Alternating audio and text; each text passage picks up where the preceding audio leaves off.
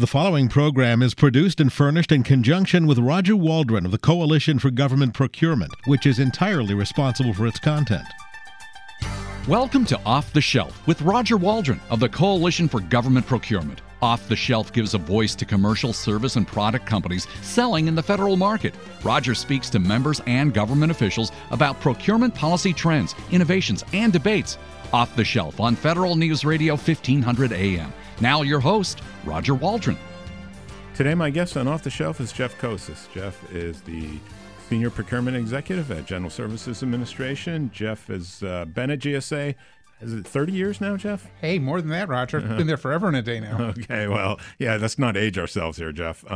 But I've served a variety of roles throughout his career at GSA for the Federal Supply Service first. That's right. Rose from a contracting officer. Is that management intern? The management intern. Wow. So really long time. Then that's why it's over 30 years, huh? As an intern. That's right. Okay. Well, today, there's a lot going on at GSA with regard all across the agency. Lots of energy, lots of procurement initiatives, and it's no better person to talk to them about than Jeff Kocis as a senior procurement executive. So, Jeff, let's get started. One of the first things I think it's on everybody's mind, there's a lot of focus on and a lot of interest around is Section 846 and the implementation of commercial e-commerce platforms, portals to support acquisition by the federal government. So, what are your thoughts? Where is GSA, and how are things going? That's three questions, Jeff, but you can start. I bet we can get more in than that before we're through today, right? Absolutely. So, yeah, Roger, it's a tremendously exciting program, and there's a lot going on with it. I believe that recently our administrator, Emily Murphy, appeared on your show, and with that, she talked about some of her priorities, especially including around transparency and around competition, both at the contract level and at the order level. Well, we've really tried to take and run with that theme everywhere we're talking about 846. So one of the key pieces to date has been all about that message on transparency and about competition. Thus far, we've had 2 public meetings, 3 requests for information, well over a dozen industry meetings, every one of which has given us some really valuable feedback, things that are kind of shaping an ongoing conversation. Right now, we're deep into both agency and industry conversations. Yeah, and could you just talk a little bit about the implementation plans? And I know, there's the comments were due this month on the RFIs, but just the implementation plan and then what a little bit about the next. We're in phase 2, I guess. You can talk about the phases. Sure, absolutely. With the legislation, Congress gave us a very stylized, a very formal way to approach and to think about this, and it sets some of the vocabulary and some of the process steps.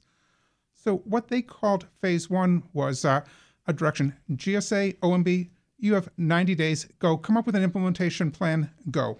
So this was mid-December, meaning that the implementation plan had to be crafted, had to be cleared by both agencies, and had to be to Congress by the middle of March, that 90-day window. So with the implementation plan, we first concentrated on listening, on kind of understanding, defining the market, figuring out what's going on in this space.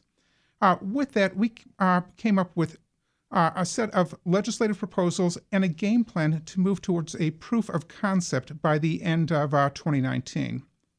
The 2 major legislative proposals were, one, all about competition. Roger, I know you share my passion, my commitment to the importance of competition.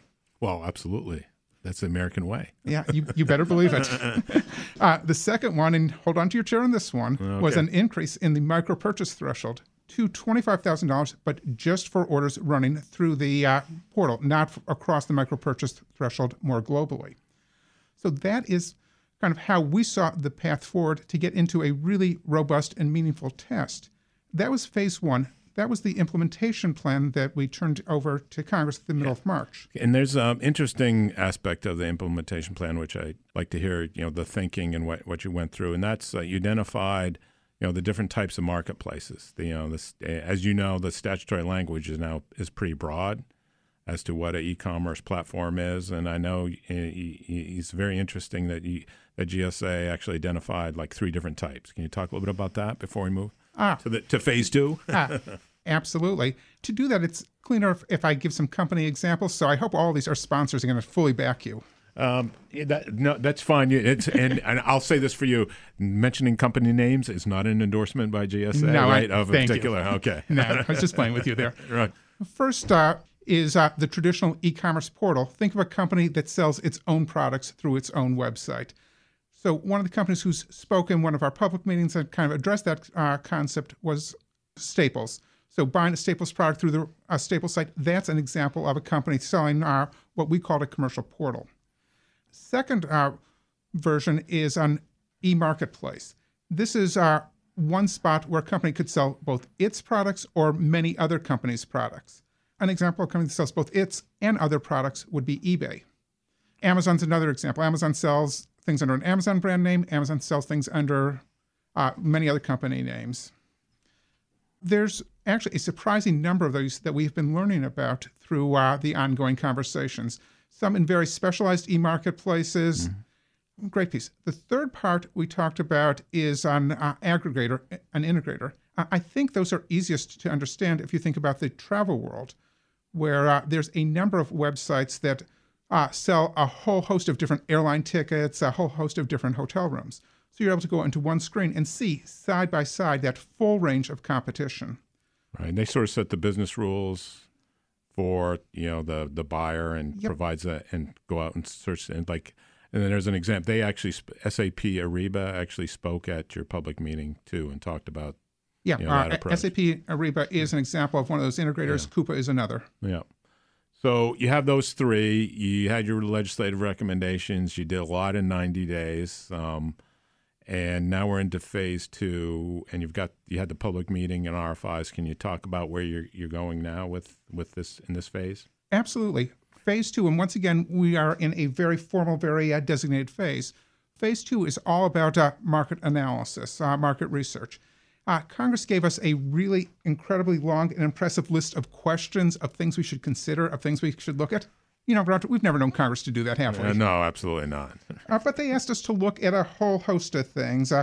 For example, how do e-commerce portals actually operate commercially? Not how will they operate in government space, but how do they operate in the commercial market? How can data be managed? How can it be kept secure?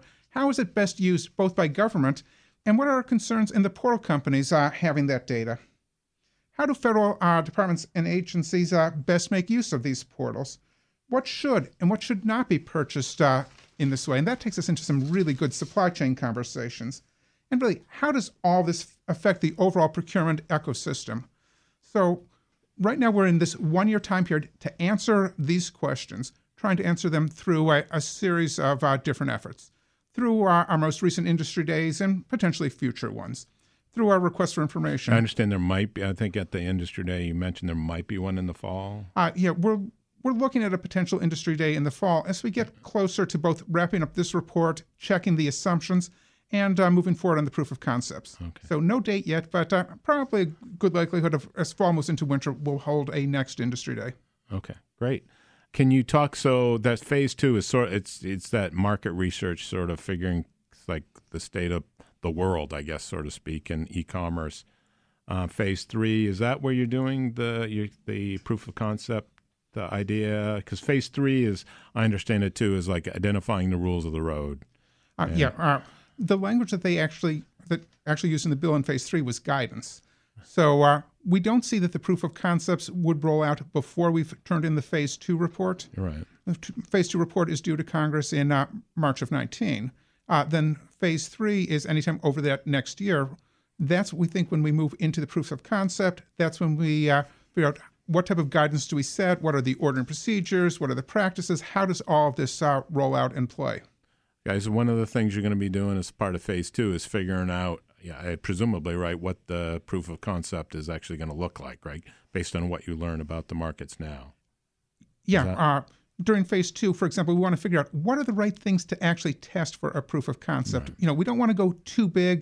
This is a very different way of thinking and approaching federal procurement. It's a different way to buy COTS items. So we want to both innovate, but do that in a way where there's some good guardrails, some good controls. Right.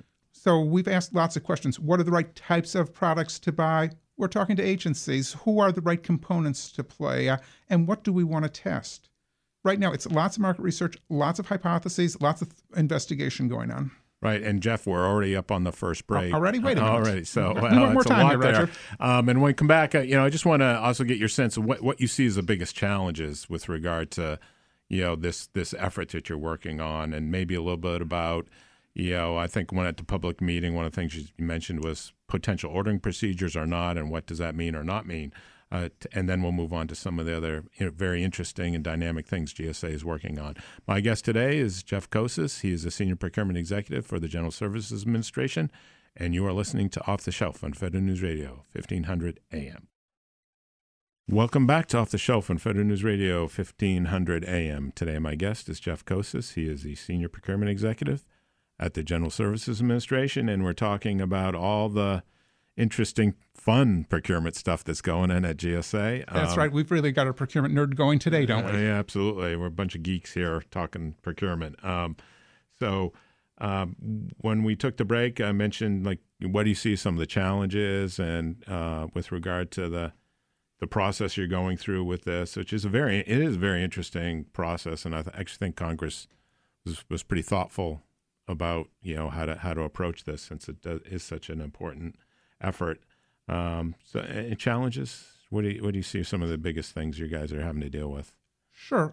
Let's actually go back to what the legislation asked us to do, because right there's what seems to be a conflict, and that's part of what we're trying to reconcile and to think through. Congress told us two different things in the legislation. They said all procurement laws apply, but at the same time, they also told us to embrace commercial practice to the maximum extent practical. Now, I know this is going to totally shock your listeners, Roger, but there's differences between those two spaces. Really? No. Really? Yeah. There's gambling in this. I'm shocked. I'm shocked. There's gambling. Exactly. So you know exactly where I'm going with this. Yeah. That's right. So what we've been really thinking about is, how do we actually bring those two worlds together? How do we both have all procurement laws apply and follow commercial practice? That's both one of the biggest challenges and one of the most interesting aspects. In trying to harmonize those, we put out a request for information, and I put out a blog where we kind of went very deep acquisition, going through how many incredibly numbers of clauses have been applied to commercial items and some of the legal tests as to why they got there. It's opened some real space to say, do we really need to apply all this stuff? Do we have room? And so we asked lots of questions. Is this the commercial practice, using just dozens and dozens and dozens of clauses, saying, hey, is this how it actually works? Is it not? Jeff, I think you've hit on the fundamental challenge that is age-old in the procurement system, and this provision just sort of, puts a microscope or a lens or whatever, emphasizes it, and that's that balance between, government unique requirements and commercial practices, and how, what's the right balance there, really. Again, it's that thing that we've struggled with throughout our entire careers, actually, frankly. So that's a great point. And just real quickly, thoughts on, because one of the things that did come up, I think, through questions at the industry day was the idea of ordering procedures or not in the context of the ordering via the platform. Anything to share there? Sure. Roger, if we're to go back to the 1980s, and, fortunately, neither of us can go back any further than that, at least in our recollection of acquisition issues. So if we go back to the 1980s... I think that's fair. Yeah, that's fair. If we go back there, we kind of had this notion of make 3 phone calls. My kids don't even know what a phone call is. But if we actually go back to the days of make 3 phone calls, we need to modernize that idea. We need to apply that to the world of e-commerce. Well, the other part of that, you had to pick up the phone book to do it, to find the numbers, right? The phone book? What's the phone book? You're right. So when some people heard our micro-purchase threshold, they thought of that as the way we've traditionally think of micro-purchase, something with no competition, you don't worry about it, it's really straightforward.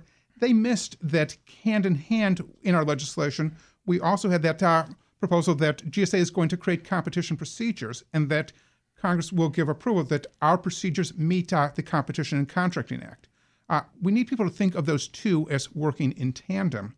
So in coming months, we actually have to put pen to paper, come up with ordering procedures, but they're all about modernizing that 3 phone calls, taking that into the digital age.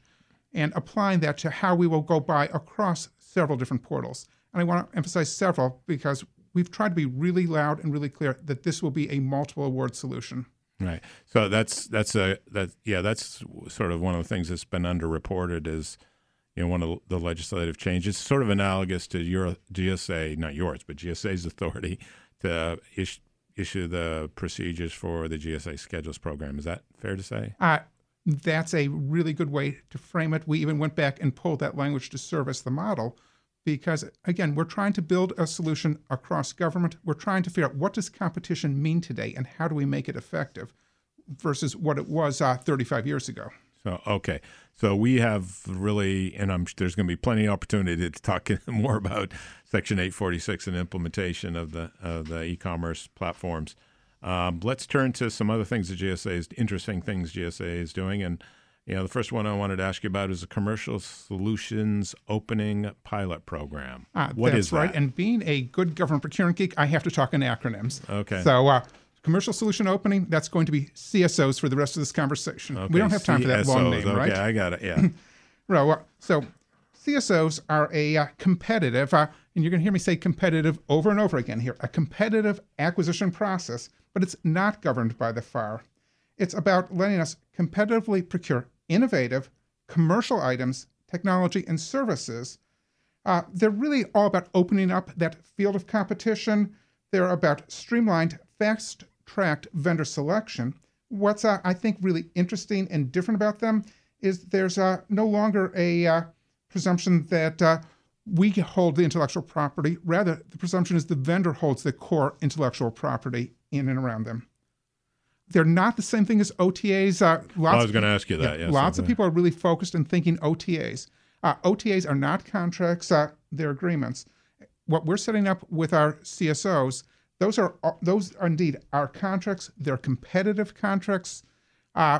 We've built some important control points to make sure we're using this widely. Just like we talked in 846, we want to wade into innovation, but with some safe harbor. So we've set up agency innovation acquisition advocates. These folks are going to basically control the keys to get into this car. They're going to take a look, make sure it's truly innovative, it's truly competitive. Have I mentioned their competitive procedures here, Roger? Yes, I think you have. Go, okay, but continue. Okay, and making sure that we limit the order size. Congress actually helped us on this. Congress said GSA and DHS, you have authority up to $10 million in CSO space. No contract can be larger than that.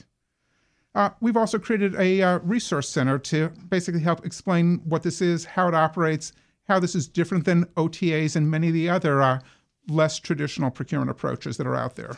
So is this going to be, it sounds like it's primarily going to be in the IT space or not? We think a lot of it will be in the IT space, but it also can play in areas such as our green proving ground within our public buildings service. Interesting. So, and since you mentioned DHS as to the extent it's IT, are you looking at things like cyber or or is it just any kind of potentially cutting edge capability that you're looking? It's anything that's both cutting edge and commercial, because we're looking to buy emerging commercial innovative solutions here. So we're not looking for those government unique solutions. We're not looking for something that is well established in the marketplace. We're looking for those things that are entering that space. If we were to talk cyber, we'd be talking phase 3, the moment that things are starting to become commercial. That's the sweet spot for this. And so do you go to the GSA website to find out more? You mentioned this. Yep. It's on our public policy page that you can get to from gsa.gov. Great. Excellent. For your office, the public policy? Yes. Yeah, okay. Great. Interesting stuff. That's that is a program that I think a lot of folks haven't been focusing on currently. And I think now folks, given this information, are going to be taking a look at that to see where it goes. Have you made any awards yet, or are you just launched it? We just launched the authority in May. We have the first acquisition underway being done by our FedSim organization. We have probably 2 to 3 more that will follow this year. We're getting lots of interest, lots of comments, lots of questions from other federal agencies, because remember, a big piece of what we do is assisted acquisition. Right. And so as we have people who are kind of frustrated by how The acquisition system has become layered down, has become slow. Lots of folks are really interested in this, and it's one of several ways we're trying to bring some speed, some agility back into acquisition. And just one last question. DHS is.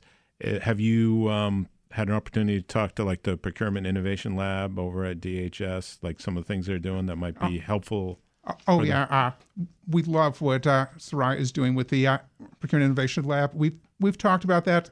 We've compared procedures. I'm actually really pleased we approached this challenge really differently because that makes for such a good test. Seeing two different agencies try and run an authority in different ways, we can compare results, we can figure out what's the best approach, and then go for legislation to make it permanent. Right. It's 5-year authorities right sort now. of, get the lessons learned across the organizations. Exactly. Right. So, okay, Jeff, we're already up on the next break. My guest today is Jeff Kocis. He's the Senior Procurement Executive for the General Services Administration. And when we come back, we'll talk about some additional 2018 reform efforts, and also what's going on. And now this is really getting geeky, what's going on with the GSAM. That's the GSA acquisition regulation, which actually has a huge impact given GSA's, purchasing, accounting for close to $60 billion. $60 billion, $1 in every 8 government spending. Yep, GSA touches. So, and then we'll be right back. You are listening to Off the Shelf on Federal News Radio, 1500 AM. This is Jared Serbu. I'm tweeting daily about the news that's interesting and important to the armed services and the defense contractors who serve them. Follow me at jserbu, WFED. Welcome back to Off the Shelf on Federal News Radio, 1500 AM. Today my guest is Jeff Kocis. He is the Senior Procurement Executive for the General Services Administration. And we've been talking all things procurement, or at least lots of interesting things going on at GSA. And I know there's some additional reform efforts that GSA has undertaken for 2018. Jeff, I'm going to let you talk about those. I know one thing, I hate to admit it, but I did practice law at one point, and so regulations are kind of important to me, or at least I understand the concept of them. And one of the things I know you're working on is the GSAM as well, and other policy documents. Can you talk, because it will impact your thousands of contracts and billions of dollars. It absolutely will. One of the key things that the administration has focused on is regulatory reform. There have been 2 executive orders put out on that topic. For those folks playing along at home, that's 13771 and 13777. We're really getting geeky here. We are truly procurement geeks here. That is sad, isn't it? Yeah. No, it's good. It's good. No, it's very good stuff. So using that as a starting point, what GSA did is set up a regulatory reform task force. Now, I hate to admit that we can talk about things other than acquisition, but GSA also manages the federal travel regulations, federal management regulations, has a very vibrant $5 billion a year leasing program. So we went out with all those, as well as with the GSAM, and said, hey, world, give us your thoughts. Where are there opportunities for reform? We went to our employees, we went across government to other agencies, and we went to the public through the Federal Register. Let me give you just a couple of examples of what we've done in the acquisition space that I think make a really interesting and important story on just this. First, let's start in the world of construction contracts. We do quite a bit of 8A work, orders below $150,000. So what the GSAM used to say where we were, even orders that small, we required bonds from our 8A companies. We actually took a look at that. What does that mean? One of the suggestions came in through the Reform Task Force. So what are we doing? So when we require bonds, we're adding 10 days to the acquisition cycle. We're adding 3% to the cost. This for companies that are already vetted by SBA, less than $150,000, minimal risk. Why would we be doing that? Roger, that's the question we were asking ourselves. That's why we pulled that requirement out of the GSAM. One of many examples of what regulatory reform means today.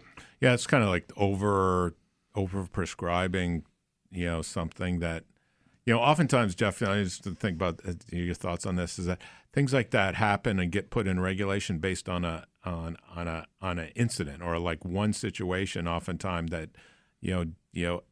sort of escalates or turns into, well, we need a rule to address that, rather than sort of making that cost benefit risk analysis to say, okay, yeah, we can make a rule of it, but it's going to, in the long run, it's going to cost the government and the small business, 8A small businesses, a lot more.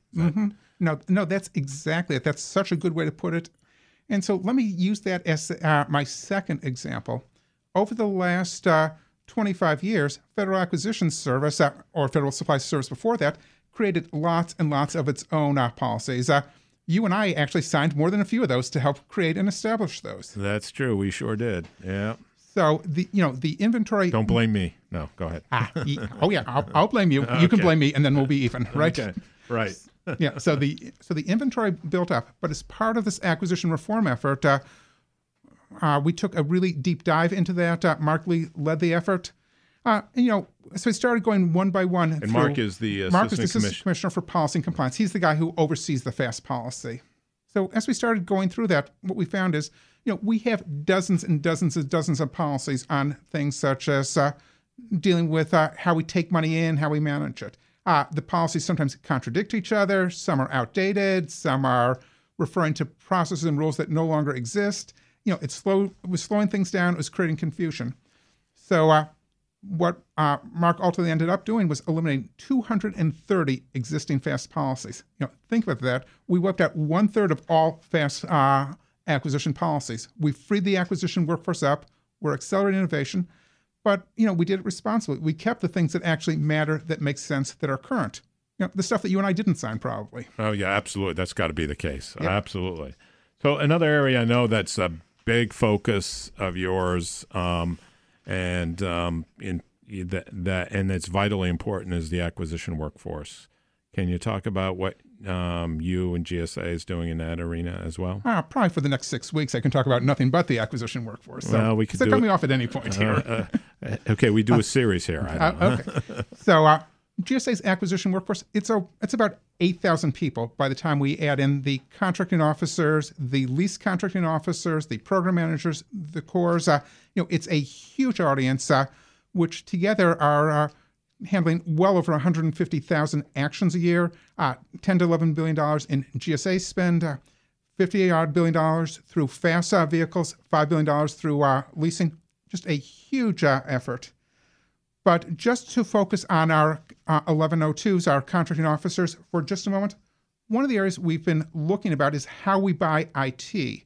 And are we indeed buying IT the best way we can? It's changing incredibly fast. And so what we did is we took a deep dive, and I'm getting really geeky, I'm sorry. We took a deep dive into the competencies. What are the key things that we need people to know to be effective IT buyers?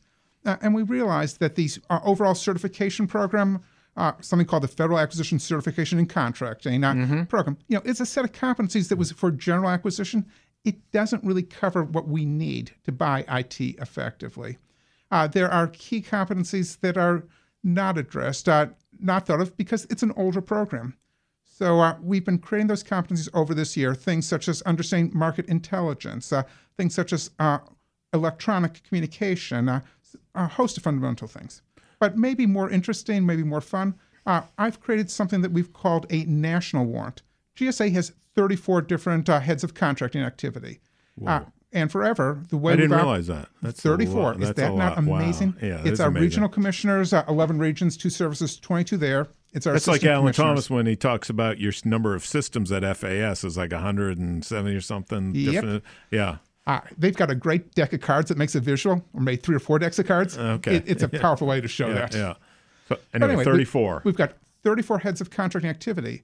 And the way that we had issued warrants, it was only good when you're acting under that head of contracting activity you report to.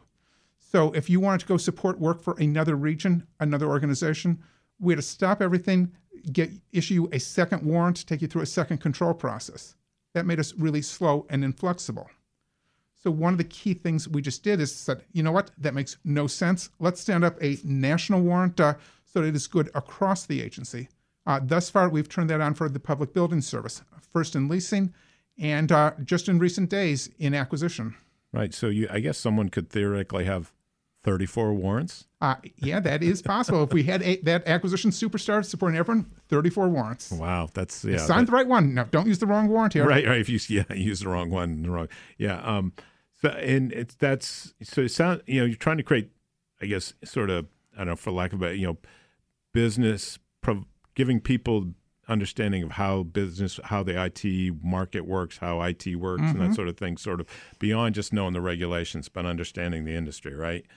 Are you looking? I mean, that the two areas where people focus on spending is IT is one, the other one is professional services.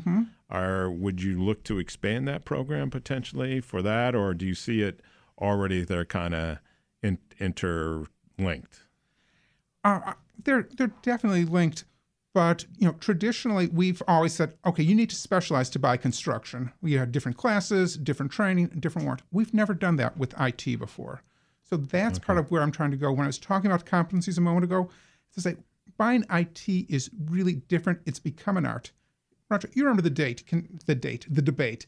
Can a contract person buy anything, or do you have to specialize in an area? Right. We've talked about that for 25, 30 years, right? Right. Yeah, sure we have. Just like the balance between government unique and commercial. But looking at the complexities of the challenges of buying IT today, I think we've settled that debate. You need to know and understand the nature of what you're buying. So that's what this competency focus is about. It's being able to really be a part of an integrated cross-functional team. It's understanding the language, the issues. It's being a recognized IT expert, just as our CEOs who buy construction are recognized construction experts. Right.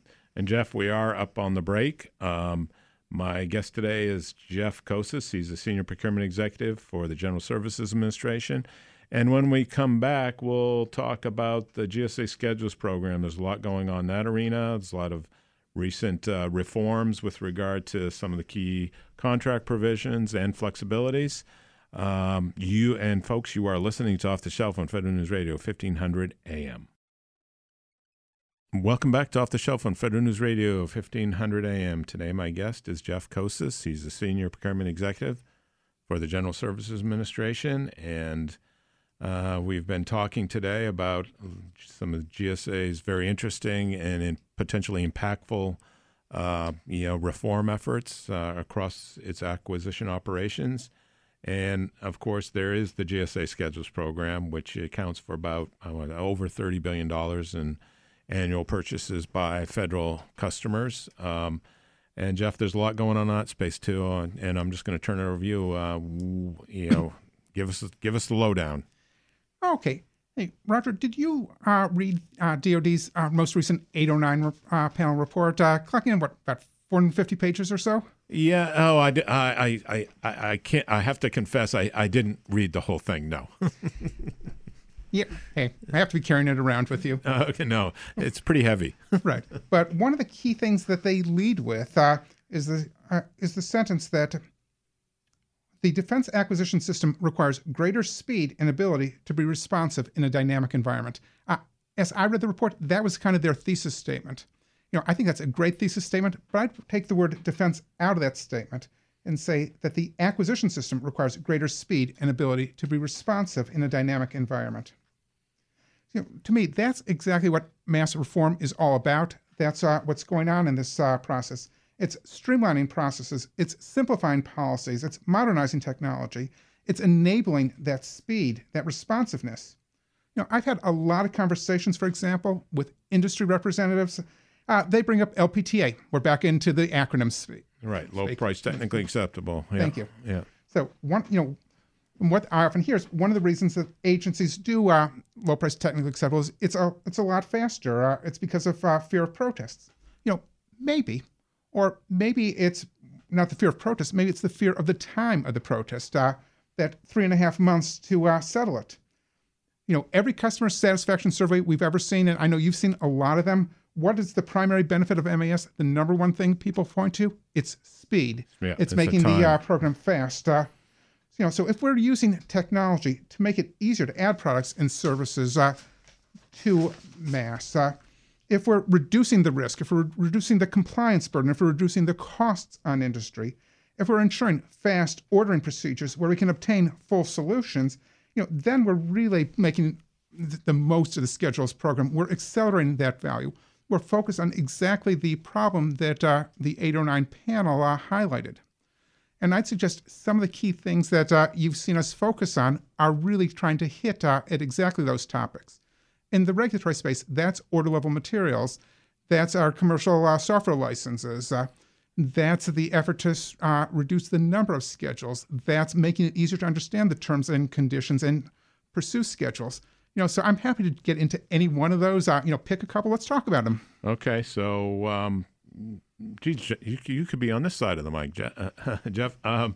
So order level materials. Let's start with that one because that's one that GSA just met with a bunch of industry folks at a coalition meeting and gave a briefing on it. There's high interest across the program amongst GSA's industry partners.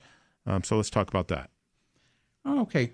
So if we were to go back 20 years, we had something called the incidental item rule. It was the basic idea, hey, if we're trying to buy a full solution, you can't possibly have every situation envisioned, every permutation, have every single item you could possibly need under your schedule contract. So the historic practice was have most of the items under contract and allow incidental items. Well, back in the late 90s, through the Court of Federal Claims, through GAO, we lost that incidental item test. And it took us a long time to figure out how do we restore that ability to offer a full solution set through schedules. Unfortunately, it kind of became an enshrined wisdom that you can't do it. So we took it through the regulatory process to establish the notion of an order level materials. Again, it's combining innovation with some safe guardrails, making sure that it's easy to buy, that we can offer that complete solution, that the solution, 2/3 of it has to be consisting of schedule items. There has to be a special item number so we classify it, we have visibility, we can see, we can examine the data. The rule went into place in January. The rule was enacted in January. It was implemented in June. And we've had now about 4,000 companies sign up. So we have it on a lot of our contracts across the 7 major schedules, which actually would require these full solutions. Right. So sort of the way it works is that, if you've got a service solution and there's something identified at the task order level that isn't on your contract, so long as it's less than 1/3 of the dollar value of that order, that could be theoretically added as at the order level as opposed to having to be priced on the contract. That's exactly right. The example I like to give to think about that is facility maintenance. Imagine that you're taking care of all of the buildings on a campus, 24 different buildings for the next 5 years. You're taking care of the heating systems, the air conditioning systems, everything else in those buildings. Something's going to break. Something's going to need to be repaired.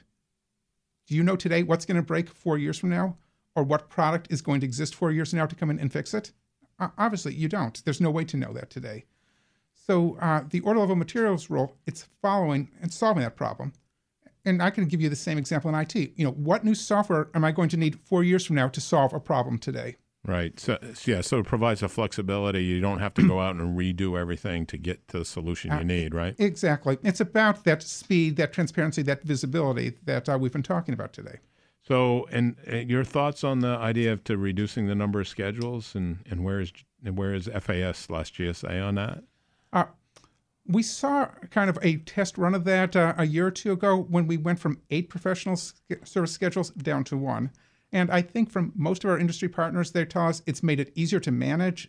It made it cleaner for our customers, better able to understand that we're not drawing lines as to what is one type of a professional service, what's another type. Well, I think we're having exactly the same dialogue when it comes to schedules.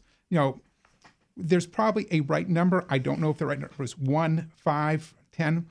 Sure. The number is probably not the 23 or so that are there today. There's still a lot of confusion, a lot of artificial lines that make it hard for industry to be on the right schedule, that make it hard for agencies. And yet the very idea is this is a way to reduce the time, the complexity. It's an accelerant to making acquisition happen effectively. Right. So it's just it should hopefully make it easier for customers, contractors, and GSA to manage the program, right? Exactly. Yeah. As part and parcel of that is one of the things you're going to look at too, like the number of line items. I mean, there's lots of questions and some concerns about the sort of not just contract duplication, but line item duplication. Right, and we have a wonderful term for that. Our special item numbers, GSA SINs. Right, don't be sinful. Lots of fun with that, right? Oh yeah. Sure. we can enjoy that one. Yeah. Originally, that was all about having a classification system. It's about making it easy to get in, to find, to get to the right product, to get to the right solution providers. When we talk about 15, 20,000 contractors, it's hard to sort them out. That's why we had initially so many SINs. Today, technology really helps us do that. We have much better search engines than we ever did. There's more room to play with that. That's, again, it's going to be a good conversation to figure out which special item numbers can stand separately and which ones need a unique identity. And that's part of the conversation that's going to happen as part of the modernization efforts. And you're going to be reaching out to the industry partners? Very much so. That's one of the core things that we're focused on. Going back where we talked about our administrator, Emily Murphy's priorities, transparency, having that open dialogue, having that communication, central value for the agency. Sure. And Jeff, we've got about a minute left. And so we've talked all about procurement. So as we began the show, we talked about being a couple old guys and been at GSA for a long time. And you started as a management intern. Just a quick thought, like what do you see as the key characteristics, whether it's leadership or even just success of an organization and how you contribute to that? Okay. Two really tempting choices, but let's go with the leadership piece. Let me kind of rattle off what I think are 3 or 4 really important qualities in a good leader. First, ethical leadership. It's clearly a priority all across GSA right now. 3 other qualities I'd pick: resiliency, transparency, and empowerment. Resiliency, because the pace of change today is so fast. The political light, the social media light is so intense that if we don't have really strong resilience, we get frozen in place. We don't take the risks. We don't innovate. We don't do the new things we do. Transparency, because a leader always has to focus on effective communication. Recognize rumor, misinformation, that's going to go fill every gap. If we're not putting out real information, stuff is going to get made up. And empowerment. We face a never-ending talent war today. I think you'd agree with me on that. Yes, yep. There's so many opportunities out there. Leaders need to recognize, hey, we've got to attract talent. We've got to retain talent. We have to give them proper guidance, clear limits, and then let them go run. Let them explore. Let them experiment. That's how we improve. That's how we grow. And that's some of the things that we've tried to do in updating our acquisition reform agenda. It's about combining experiment, piloting, test things, but do it in a safe environment. Let people go experiment, learn, invest, course correct, and continually improve. Right, and back them up when they right. Absolutely. Right. So, Jeff, thanks for coming in today. My guest today has been Jeff Kocis, is Senior Procurement Executive for the General Services Administration, and you've been listening to Off the Shelf on Federal News Radio, 1500 AM. You've been listening to Off the Shelf with Roger Waldron of the Coalition for Government Procurement. If you missed any part of this program, you can hear the entire show or any of our weekly programs anytime at federalnewsradio.com. Off the Shelf, only on Federal News Radio 1500 AM and federalnewsradio.com.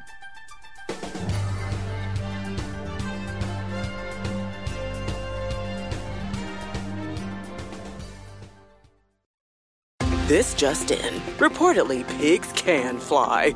We're going live to... Can't take another crazy headline? Well, here's something you can appreciate. The MyGM Rewards card gives you best-in-class rewards with 4 points for every $1 spent everywhere and 7 total points earned per $1 spent with GM, bringing you one step closer to a new GM ride.